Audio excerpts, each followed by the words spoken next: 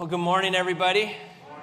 It's good to see all your faces this morning, and I'm excited to continue on in the book of Psalms in Psalm 121. And before I do, just want to share a couple of things with you. One, and most of you who knew Grace Mitchick know that she's gone home to be with the Lord. And this is Grace's section over here, her area, and right where you're waving. That's right. And Grace was a woman of God, and she went home to be with the Lord, and she's doing just fine now. Wouldn't you agree with me? She had suffered with some bouts with health, and I remember the last time I went to visit her, and I was sharing this with somebody recently, and I said, Grace isn't doing well. You should get over to the house. Her days are close. And so, you kind of gear up to be a source of comfort and just to be a listening ear. And I walked through the door, and there's Grace sitting on the edge of her bed with a bow in her hair going, "Hi, Pastor Danny." And we had the most beautiful visit. We spent a lot of time, and Dan and Charlene were there, and we just talked and laughed and enjoyed one another's company and boasted about the goodness of God. And I tell you that there was a woman who was ready to meet Jesus, who was ready and looking forward to seeing her Savior. And so we're going to celebrate her life on June the 4th, not this coming Sunday, which is Jubilee, but the following Sunday, June the 4th, after our service. So you're welcome to join, and keep an eye on those emails and things. We'll send something your way with details about that, but I wanted to get the word out and get that moving in your minds. And it is a celebration of life, isn't it, when someone gets to be with Jesus? So amen to that. Guys, when we were watching, do you remember we were watching the Francis Chan video in here, and Francis Chan was taking us through these sections of Jesus' last words, and he had this statement, and you guys know who Francis Chan is. He can say things like he says it with such a smile and just like cuts you to the quick, and he was talking about the reality of being with Jesus, and he was saying like, man, we should wake up every day going, today I could die, like it could be today, like this exciting moment. So there's a reason that believers have that, and so at any rate. Secondly, just a cool story. You know that there's this church is just incredibly generous, as we tell you all the time, but just a heart that we have for the community, a heart that we have for our school right over here, Fairhaven Elementary School. The relationship that started with Karen, who we inherited through that relationship, so we're so grateful. Who was the principal. I almost called you the president. Maybe we ought to change. No. She's like, I don't want to be that. But now that relationship has gone on to the current principal, and it was a Teachers Appreciation Week, and we got a call saying, hey, could you do something to appreciate the teachers? And we're like, yes, that's our jam. We do this. And so our team was amazing and got together and went over there and decorated and brought in food from Panini Kebab, because we don't bring in cheese ball food. We bring in like the best for the teachers. And man, to see these teachers walk in, we got music going and everything, and just such joy.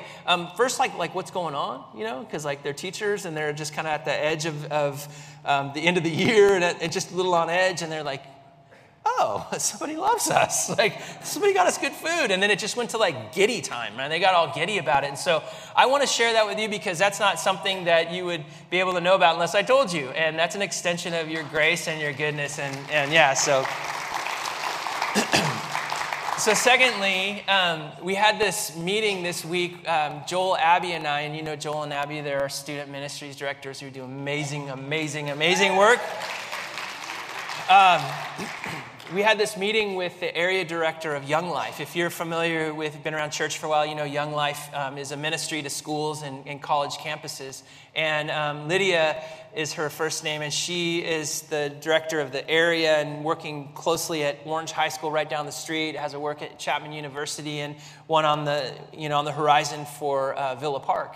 And what Young Life does, I like this motto, is they say, we don't ask kids to come to our stuff, we go to their stuff. They go Lydia's been there for like 4 years, is that right? For 4 years, since she was herself a student at Chapman University, has been going to games and band stuff and buying these kids lunch and food and hanging out with them and just building relationship. And then the culminating thing throughout the year is they lead up to a big camp that they all go to. And it's like not like a little camp. It's like a big camp with all like the cool stuff. If you've ever been to Hume Lake or those kind of places, it's like a big deal. And so at any rate, they're coming to to that season in camps, and some of the kids at Orange High School, in order to go to this camp, it's like $500. It's or more. It's expensive, right? And because they have all the cool zip lines and whatever else that you do that's fun that costs a lot of money. So, anyways. She was just she was showing us pictures of all these kids that are going, and then asked, hey, would you as a church want to sponsor any of these kids to go? No pressure, right? Just threw it out there. And we're like, yeah, of course, we would love to sponsor these kids. And so we stepped up and said, we'll sponsor a couple of them. And then she said, okay, well, here's the whole group. And there were, I think, about 6 campers completely, or 6 of the boys. There's boys and girls. The girls already had their fundraising done, and the boys were still working on a little bit. And so I said, well, okay, so if we step up to that, then what's your balance? Like, if to send all these kids to camp, what's your balance? And so she says, from the money we raise, and pulled up the number. She says, it's like $2,500. And so he said, okay, cool. Well, we're in for these 2 kids. And right as we're leaving, I didn't want to say anything, but as we're leaving, I'm like, we should help send all these kids. Like, why can't we just help her? And so we walked down the stairs, and I asked Joel and Abby, I said, how much money is left over from all that money we collected to go to Mexico? Guess how much? $2,500. It's a theme, right? It's like a theme lately where God, the more that you just want to be generous and give, it's like the fish and loaves. He provides all that we need, and then there's more for others. And so unless anyone has a big problem with that, if you've given towards it, I don't know if you would have a problem with it, but if you're like, no, I want my money to go directly to Mexico, then just let us know. But otherwise, if you gave towards that, we would like to take that remaining $2,500 and send 6 boys to camp along with the girl. They're juniors and seniors. Some know the Lord and some don't, but this is an opportunity where many of them profess their faith in Christ. And so we want to get behind it. So for $2,500, we're going to do it. Is that okay? All right. I think somehow in Robert's Rules of Order, that meant yes. So, right, David, am I okay? All right, David says yes. Good. So good stuff happening, and we're grateful to be a part of it. Would you turn your Bibles to Psalm 121? I got a little bit of time remaining, and I do want to share what the Lord's laid on my heart in this psalm. It's one of my favorite psalms. I enjoy the psalm. I enjoy the reality of the psalm, but I don't know that I ever spent so much time really thinking about the psalm. And sort of the tone of our service so far and the song that we just sang really speaks to what I think the main meaning of this psalm is. And we've been in this series with the Psalms of Ascents, which is this journey into the presence of God. And historically, maybe for those that weren't here last week, we set it up a little bit, but the Psalms, these 15 Psalms that correspond with the journey that the children of Israel would take 3 times a year from wherever they were living. They would gather together in Jerusalem. And so for wherever they were, Jerusalem was the highest place. So it was an ascent. And there's some metaphor that's also involved with that as well. That how many of you know that your walk with God and the things that we endure in this life is an ascent, right? Is there anything feel a little uphill for you lately?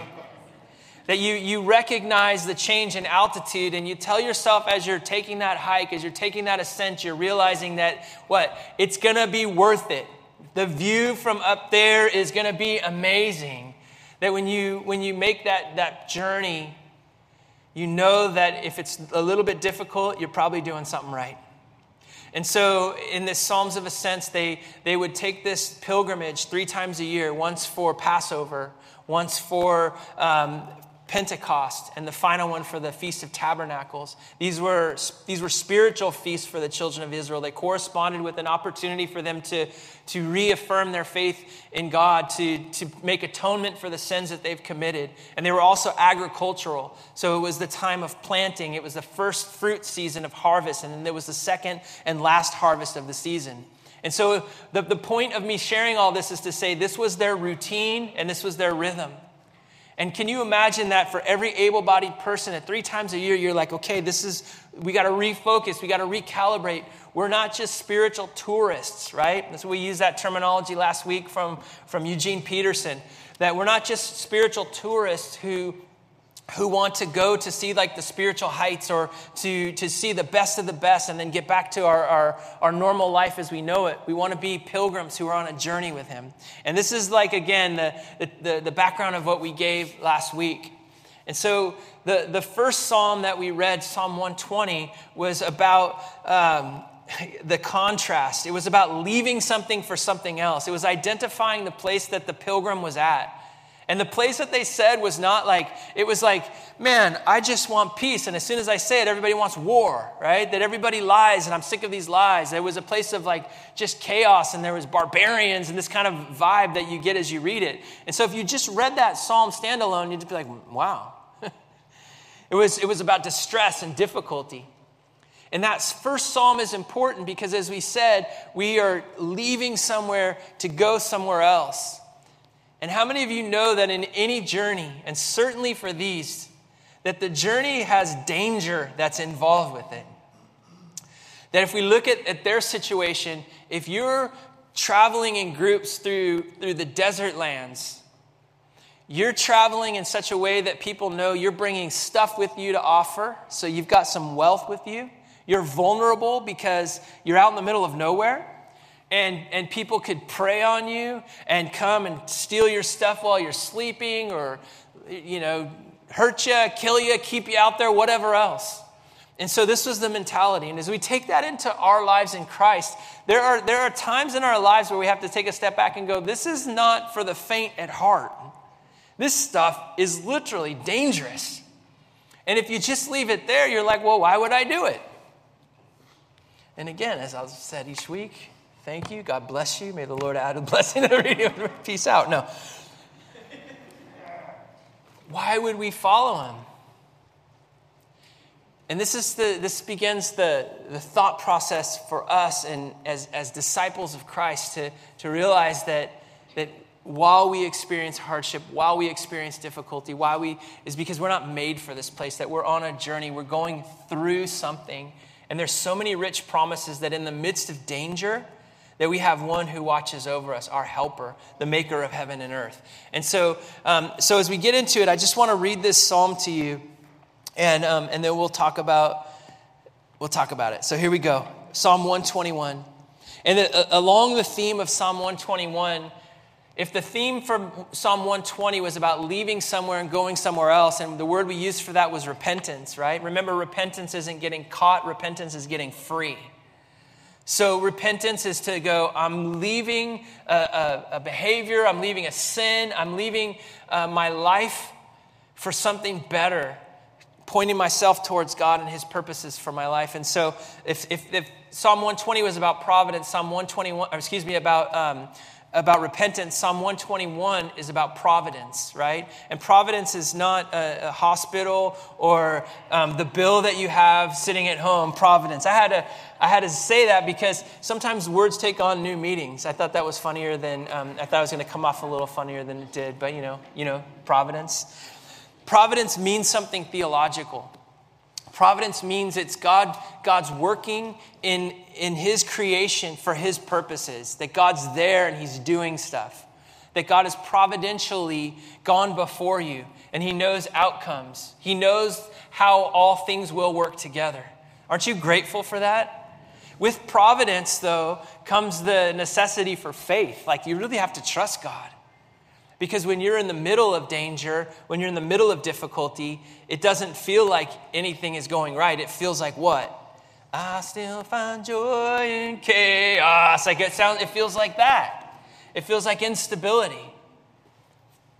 But these pilgrims were brought back to the reality of a God who was a helper, a God who was providentially involved in every aspect of their lives.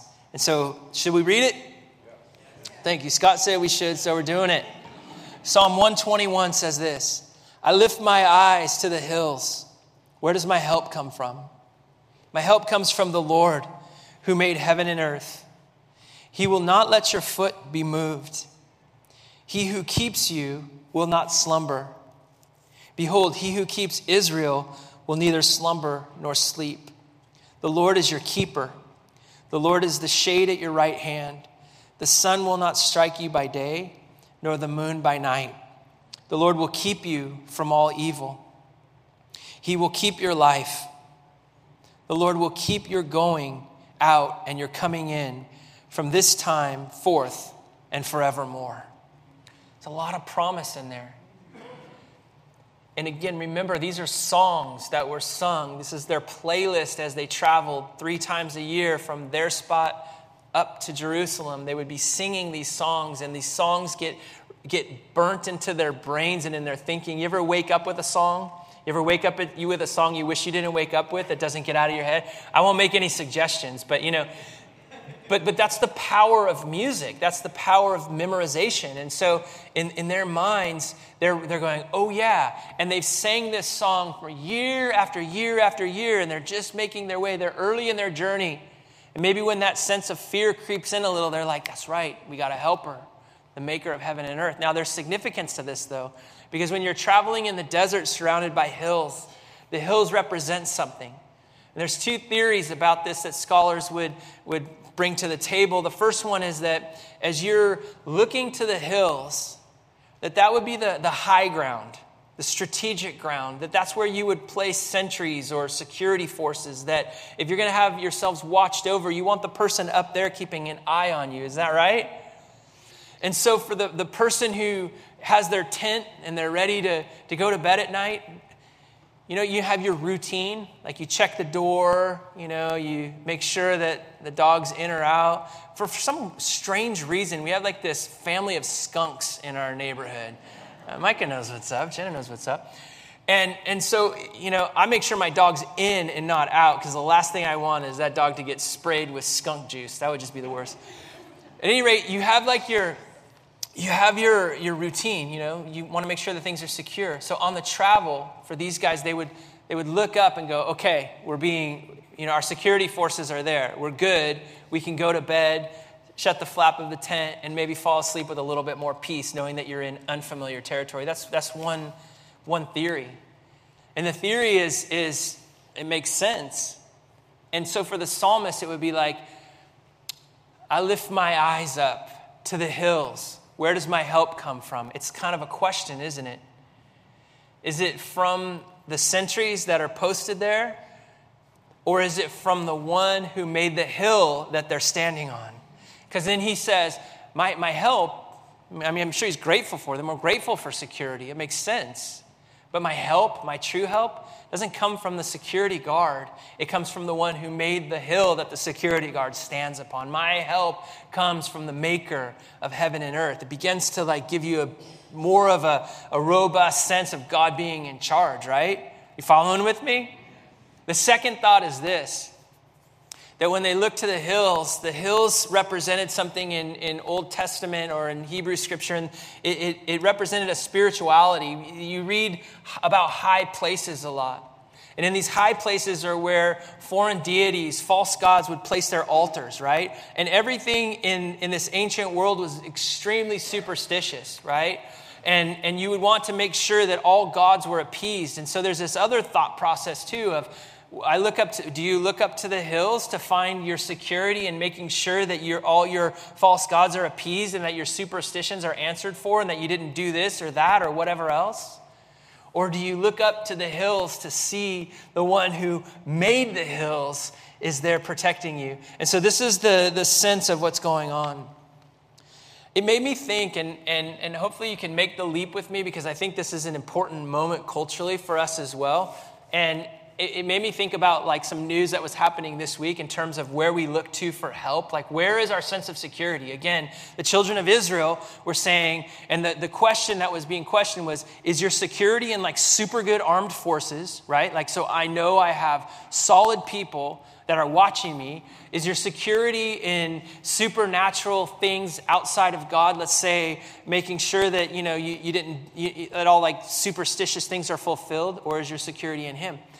And I thought, where do we find our help? And maybe it's a question for you. Where does true help come from? Where does that sense of peace come from? And so in the news this week, you might have watched some of the testifying to Congress regarding AI from Sam Altman from OpenAI. You familiar with any of this stuff? So if you're not familiar with it, you ought to be a little bit familiar with it because it's a crazy time in our world in this particular moment. So artificial intelligence, that's what AI stands for. It's no longer like, movies that we watched, but it's a technology that is present and real for us today. And ChatGPT, which is an open form, you can write in any question on the internet, right? You could say, hey, draw me a picture of something that looks like Monet, but I want it to look like a dragon, and blah, blah, blah. You could put in all these sort of prompts, and the artificial intelligence, that search engine or whatever it is, I don't know the proper terminology, searches all the known body of information on the internet, and within seconds, really, spits out beautiful artwork that's printable. Another example, and this is not science fiction, okay? I have a point with this. Please stay with me for a minute. You could say, write me a book on grace, God's grace, and reference Calvin and Tim Keller, who recently just went home to be with the Lord, who is an amazing theologian, and reference their work and write a book for me, 300 pages, and print it in a PDF. And in moments, all that body of information will spit out a book that you could then go to your local place and say, here's a PDF, print it, and then I could come on Sunday and go, here's my book on grace. Joel, you know this. Am I making this stuff up? Sometimes Joel goes, hey, look what ChatGPT did.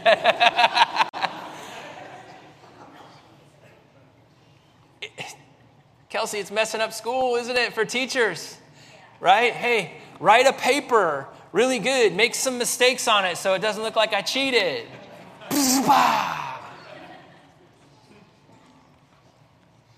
I lift my eyes up to the mountains. Where does my help come from? My help comes from the maker of heaven and earth. I bring this up because we could quickly go, okay, help looks like this. It's certain. It's quick. It's artificial. It's artificial. And what's important is not to demonize technology, because some technology will be used for good purposes. I mean, there's some good stuff you can imagine using all that technology. And part of what Sam Alton's, who knows his motives or whatever else, but part of what he said was like, let's make sure we really regulate this stuff, because it could do some damage to the world. But my point to you is, don't forget what it means to be human. And the Psalms help us understand what it means to be human. Scott and I had some great opportunity when we were in Nashville at that conference, hearing from some experts in this area to understand where technology is heading us.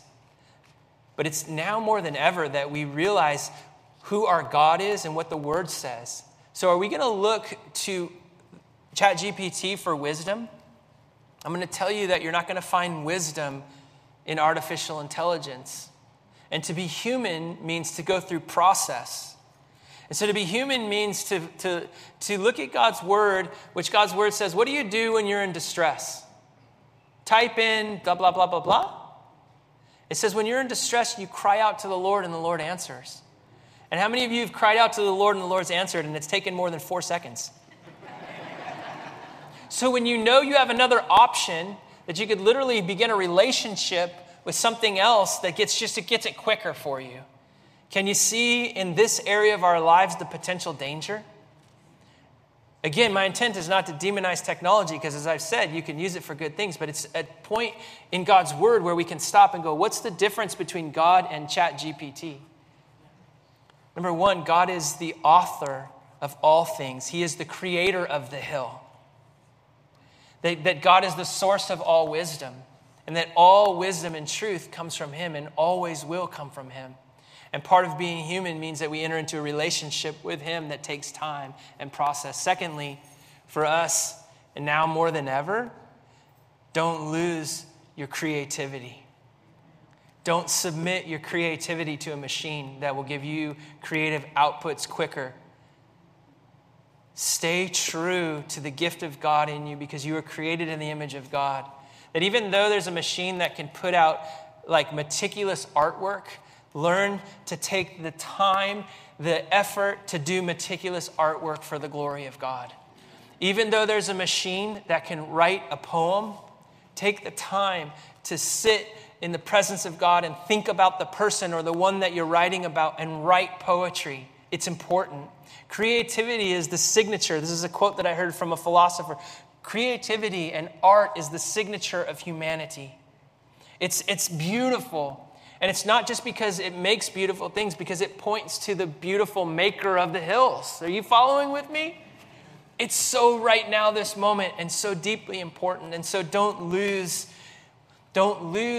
your intellectual abilities. Don't lose your curiosity.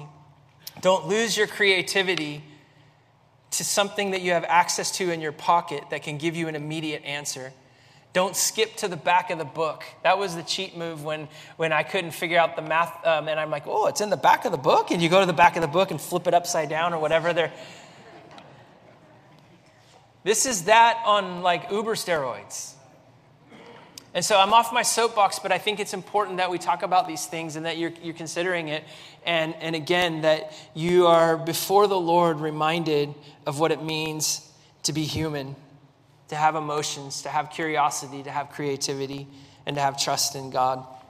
And so as we jump back into the psalm, I want to say this. I want to read this as something that I'd written down, and I'll just say what I'd wrote down, is that your creativity is what sets you apart from machines that can be programmed to learn. You're a living soul that is brought to life through the breath of the Spirit. Isn't that amazing? I mean, you're a living soul brought to life through the breath of the Spirit, according to Genesis. You have the ability to love and be loved.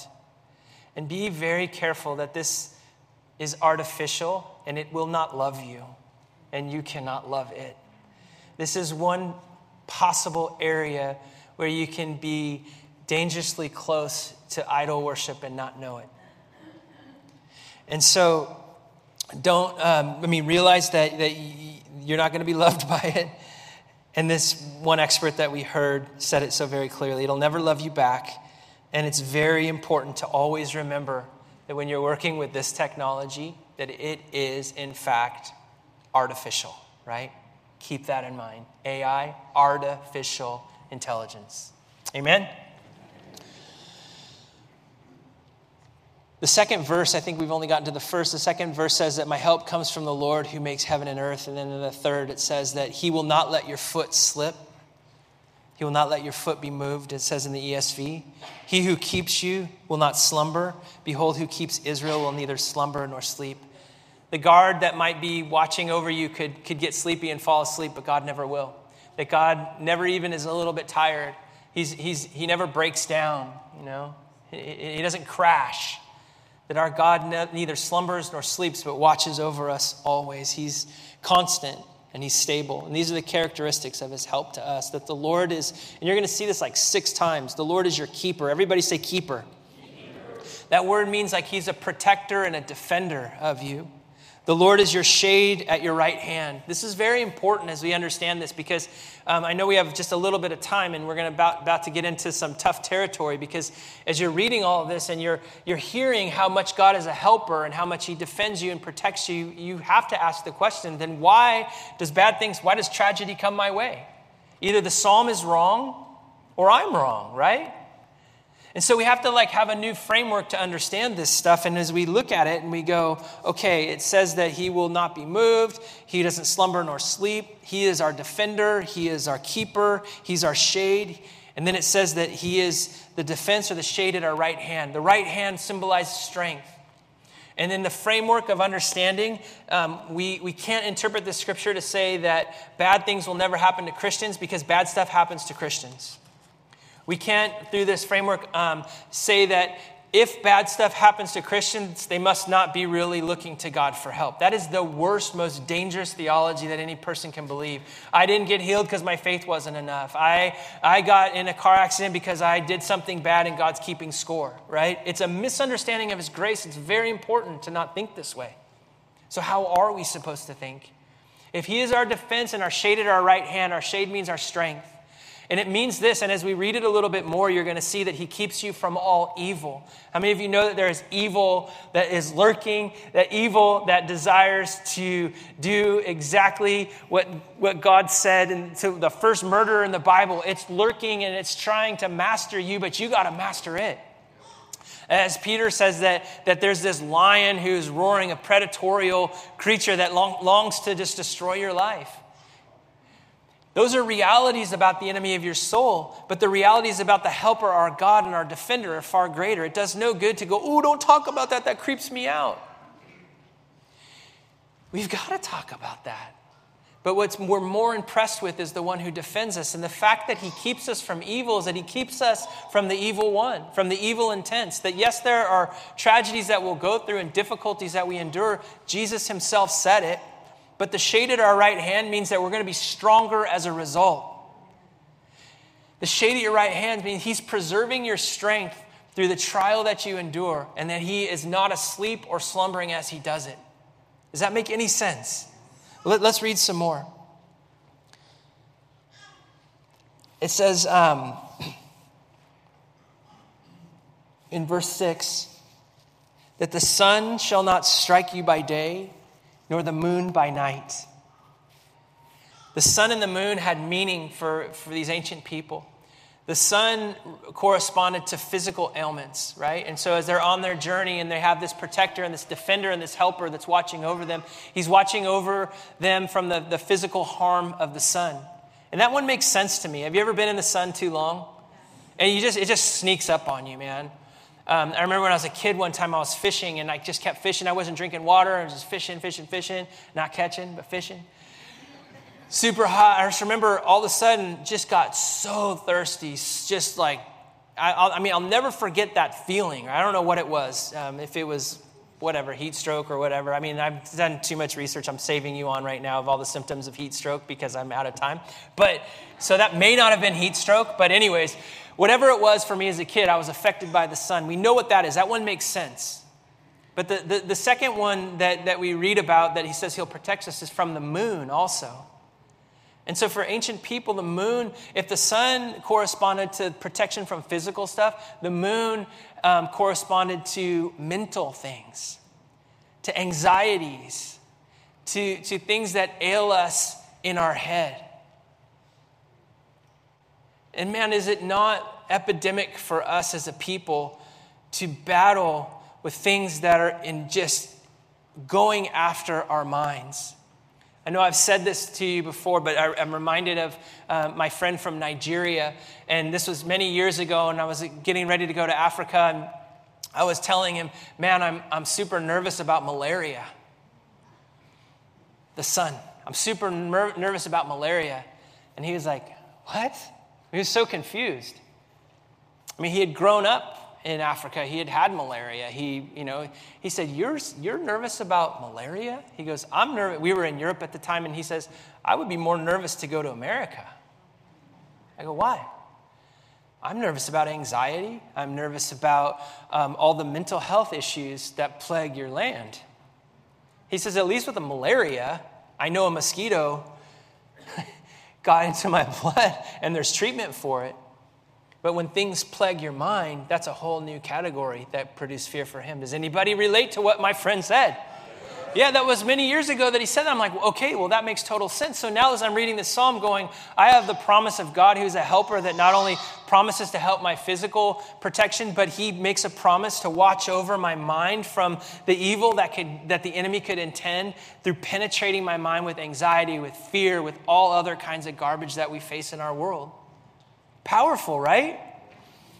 This is the promise of our God. And it says that he will protect you. And then it says the Lord will keep or protect you from all evil. He will protect your life. The Lord will keep you. You're going out and you're coming in from this time forevermore.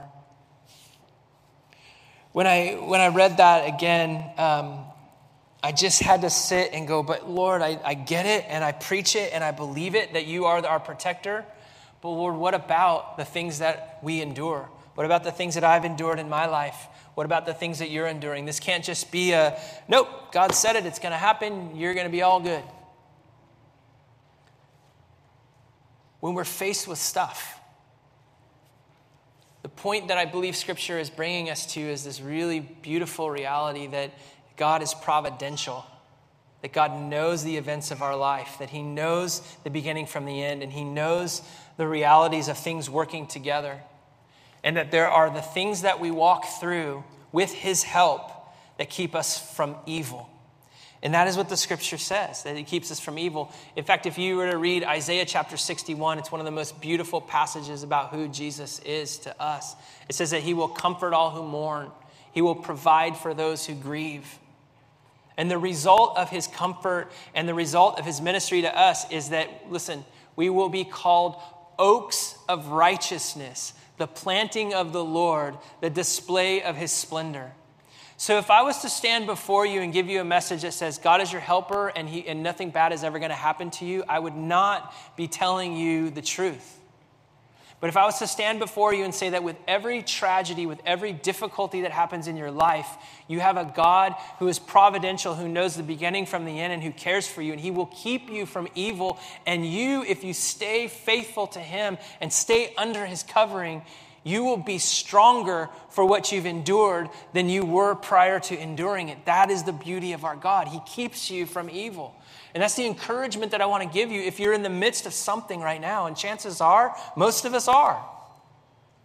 He's with you, and he's keeping you from evil. Someone's phone's ringing. You should just answer it. Okay, just kidding. So listen. This is the second part. Stick with me. I'm gonna land right here. Maybe.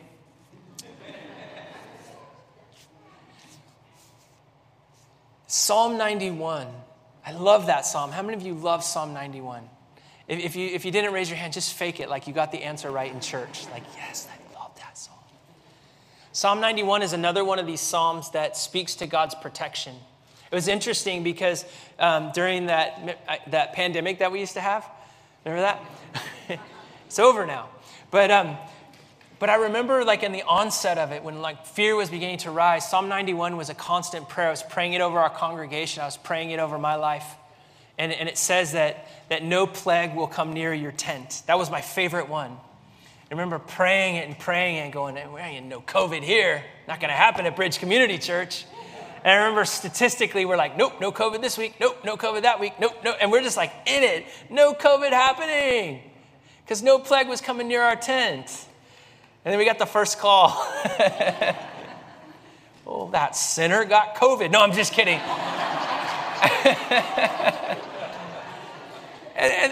and then when Scott and I got COVID on a camping trip, and then I guess people started getting it. Did it wreck my theology? No, because having walked through it, I realized, oh, okay, this is what that is. And maybe part of my theology in that moment was taking a portion of Scripture going, nope, I'm standing on this and no one will get it. And I'm going to tell you how you're going to keep me from evil. God, I'm going to tell you how you're going to keep me out of tragic ways. I'm going to tell you how you're going to keep me from inconveniences and from, stuff that I don't want to do. Because, man, look at me. I'm your servant. And I'm taking care of your people. Do you see how subtle we can take God's word and miss the providential character of God? God's faithful, and he's good, and he keeps us from evil. And I want to read you Psalm 91, and I want to read it and give you some context. It says this, Psalm 91, verse 9. The first thing that it says as I jump into it, it says a conditional statement. Because you have made the Lord your dwelling place, the Most High, who is my refuge. What does it say?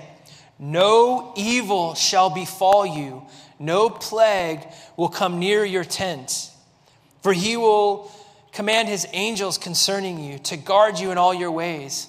And on their hands they will bear you up, lest you strike your foot against a stone.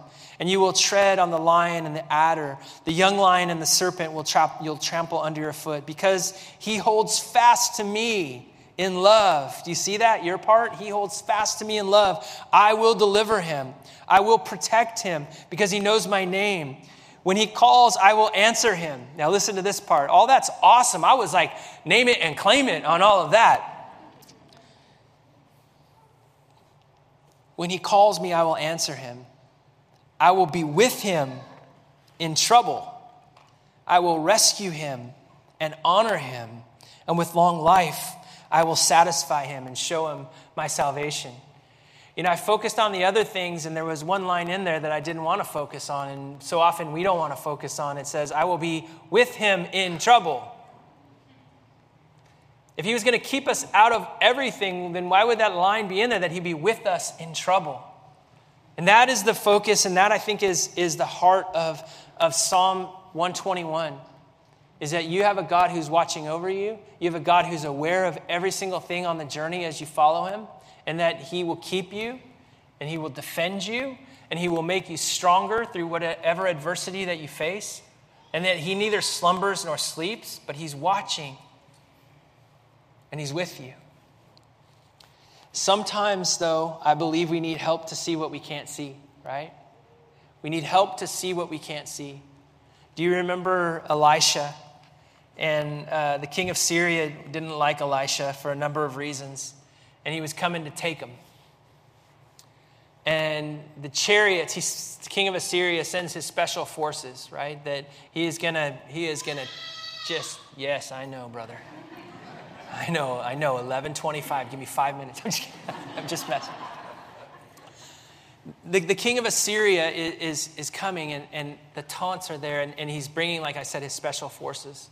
And it's just Elisha and Elisha's servant, right? And you guys know the story. This is like the best story ever. It says, when the servant of the man of God arose early in the morning and went out, and behold, an army with horses and chariots were all around the city. And the servant said, alas, my master, what shall we do? Like, look at all the imminent threat. Look at the trouble around us. And he said this, Elisha, do not be afraid. Those who are with us are more than those who are with them. Do you believe that? When it doesn't look like that, when it doesn't feel like that, when you're in the midst of something, those who are with us are more than those who are with them. And then this part happens. Then Elisha prayed. This is his prayer. O Lord, please open his eyes that he might see. That's my prayer. Lord, open my eyes that I might see. Lord, open their eyes, open your eyes that you might see. And this is what he sees. And so the Lord opened the eyes of this young man, and he saw, and behold, the mountain was full of horses and chariots of fire that surrounded Elisha. That's a powerful scene. His chariots were better than their chariots. Like a flame job on them, right? They were cool. I lift my eyes up to the mountains. Where does my help come from? Does my help come from in my ability to arm myself? Does my help come in my ability to make sure that there are forces that could protect me? Or does my help come from the one who made the mountain? God is trustworthy. God promises to keep us from evil. God promises us purpose in the midst of the storm. He promises us trouble too, but trouble that's not associated with evil. He keeps us from evil and from the evil intent of the enemy. And so I'd like to invite our guys to come back and just, we're going to have one last song of worship. And as every week, we want to give you the opportunity, if there's something that you need prayer for, if there's something going on in your life that is a difficulty, that you're in the midst of a troubling time. And like that Psalm 91, it says this condition that when we make the Most High our dwelling, right? And so that we might just have this opportunity to reaffirm, God, I'm going through this stuff. I don't quite understand why or what, but in this journey, you're my helper. And I want to come to you for help. It says in there that no evil comes near your tent, right? No plague and no evil. And my encouragement to you is draw near to God in this moment and realize that evil is knocking at your door. Don't invite it in your tent. Don't invite it in your tent. Don't make unintentional relationships with dark things. There's many ways that you can do that. You can agree with the lie that the devil says over your life, and now you're in a relationship. Do you follow me? When he's exposing lies, or when lies are coming into your brain, I don't agree with that. That's not consistent with God's word. I'm not in that relationship. That one's over. I'm in a relationship with God. He is my helper. Don't let evil in your tent. but keep your eyes on the one who made the hills. He's faithful. Amen? Amen. Let's stand together. And as I had said before, we're going to just have this last song of worship. If there's prayer that you might need or someone that you'd like to just stand with and say, hey, I'm going through something and I need help to see where the Lord is at in it. Don't allow yourself to be alone. Receive the prayer that you need. God, we come to you, and even in this song, Lord, we realize that there is a secret place in you, a place of safety, a dwelling place in you, that you are our helper. And Holy Spirit, we welcome you here in this moment. Thank you, God.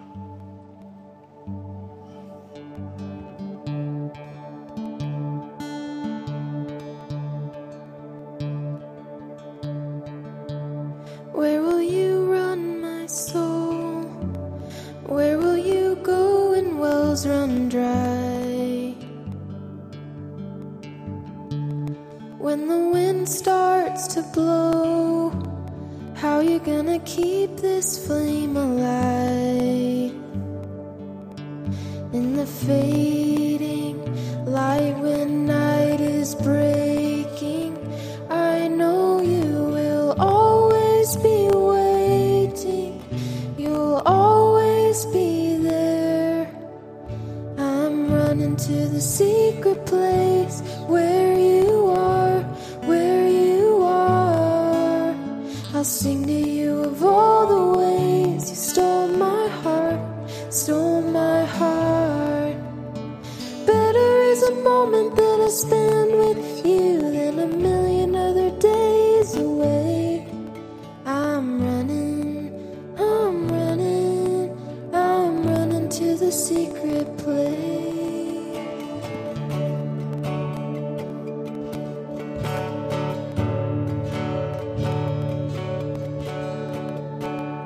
You are my only hope.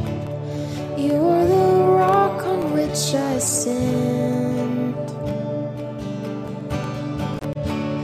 You will not let me go. I know that I'm safe inside your hands. In the fading light when night is breaking, I know you will always be waiting. You'll always be there. I'm running to the secret place where you are, where you are. I'll sing to you of all the ways you stole my heart, stole my heart. Better is a moment that I spend with you than a million other days away. I'm running, I'm running, I'm running to the secret place. Hands are lifted high, hearts awake to life. We are satisfied here with you, here with you.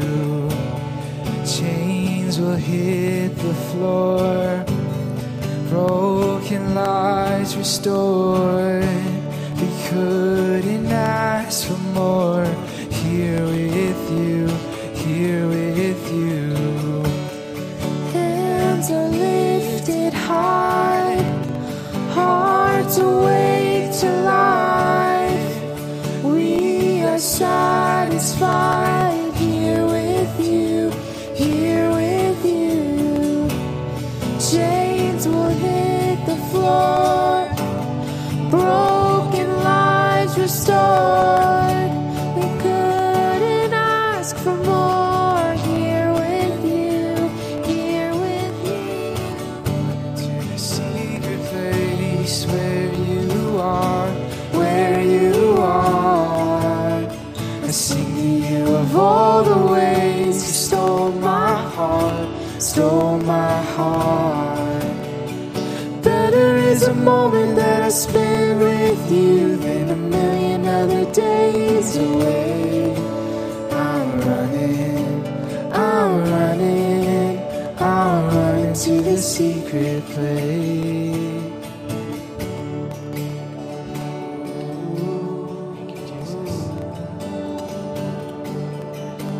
Just as we're here in this moment, I'd like to ask you to close your eyes as I read this prayer over you. And it's a prayer that the Apostle Paul wrote to the church in Ephesus. It's very similar to the prayer that Elisha prayed. It's a prayer that I hope will affirm to you my desire this morning, a message that I think comes from Psalm 121, and that's that we're not going to look for help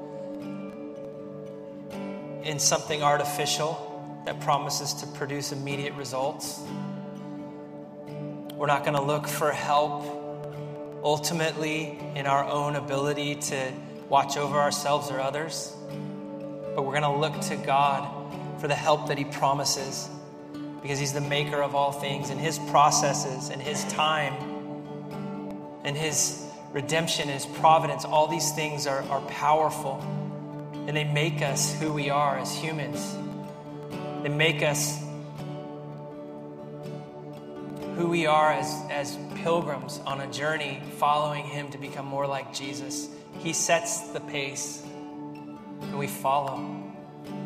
And here's what Paul wrote. It says, "For this reason, because I've heard of your faith in the Lord Jesus and your love towards all the saints, I do not cease to give thanks for you, remembering you in my prayers, that the God of our Lord Jesus Christ, the Father of glory, may give you the spirit of wisdom and revelation and the knowledge of Him, having the eyes of your hearts enlightened, so that you might know the hope to which He has called you to, what are the riches of His glorious inheritance in the saints, and what is the immeasurable greatness of His power towards us who believe, according to the working of His great might, that He worked in Christ as He raised Him from the dead and seated Him at the right hand in heavenly places, far above all rule and authority and power and dominion, and above every name that is named, not only in this age, but also in the age to come. And He put all things under His feet and gave Him as head over all things to the church, which is His body, the fullness of Him who fills all in all." God, may the eyes of our hearts be open to the greatness of you and to the power of Jesus. You're the ruler of it all, and you're worthy of it all. And Lord, may you rest heavily upon your people today. May each one choose to submit to you and your agenda and your will and your way, trusting in your providence, not looking to the right or to the left, but Lord, being held in the palm of your hand and covered by you. Lord, thank you that you've overcome the evil one, and that we stand in victory knowing that you, God, are our help. So I bless your people. May they know the depth of your love. May they know the depth of your protection, God. May they know the depth of your wisdom and knowledge and grace over their lives. Inspire them, encourage them, God. Make them more like you, Jesus. And I submit myself to that process. We thank you for this journey. We look to you. You're where our help comes from. Thank you, Jesus. Bless your people now, I pray, in your precious name. Amen and amen. Amen. God bless you. And if you need prayer, please come.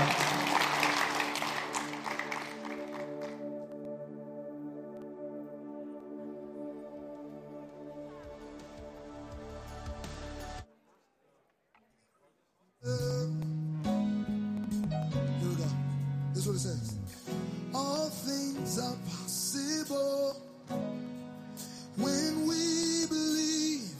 Old chains are breakable when we receive your way. You keep your promises. If you said it, we believe it. If you said it, hey. If you said it, we believe it. Hey.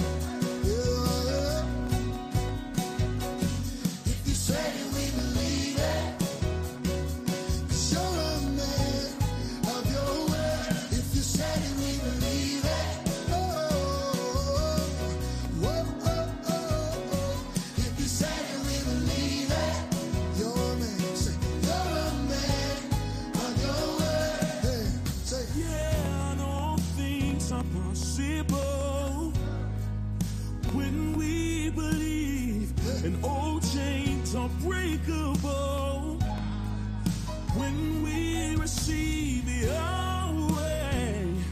You keep your promises. If you said it, we believe it. If you said it, If you said it, we believe it. If you said it, we believe it. 'Cause you're a man of your word. If you said it, we believe it.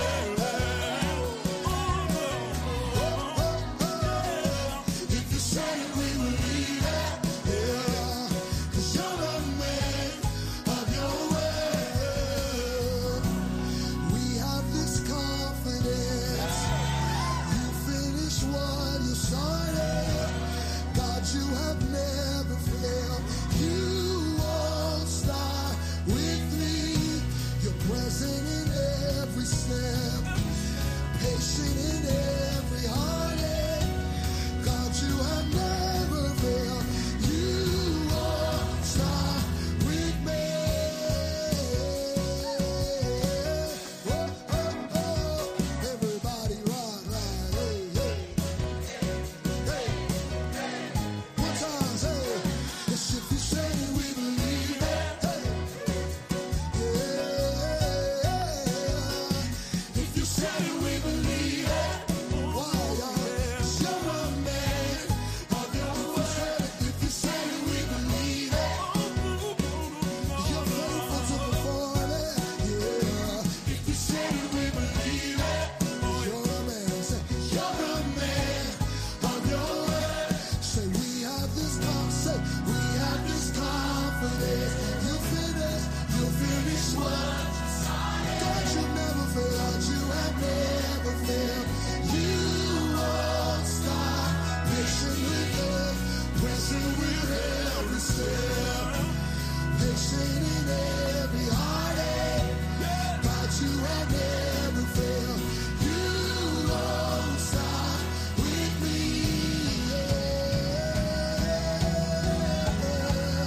You won't start with me.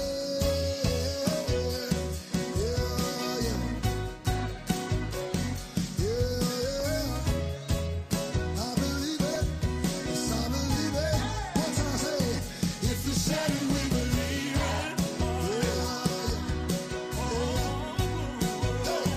If you said it, we believe it. 'Cause you're a man. Say, you're a man of your word. If you said it, we believe it. if you said it, we believe it, yes. Hey, if you said it, we believe it. Yeah, you're a man of your word. If you said it, we believe it.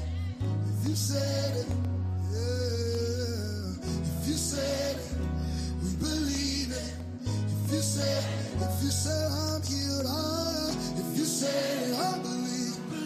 If you said it, if you say I'm free in my mind, if you said it, yeah, yeah. If you said it,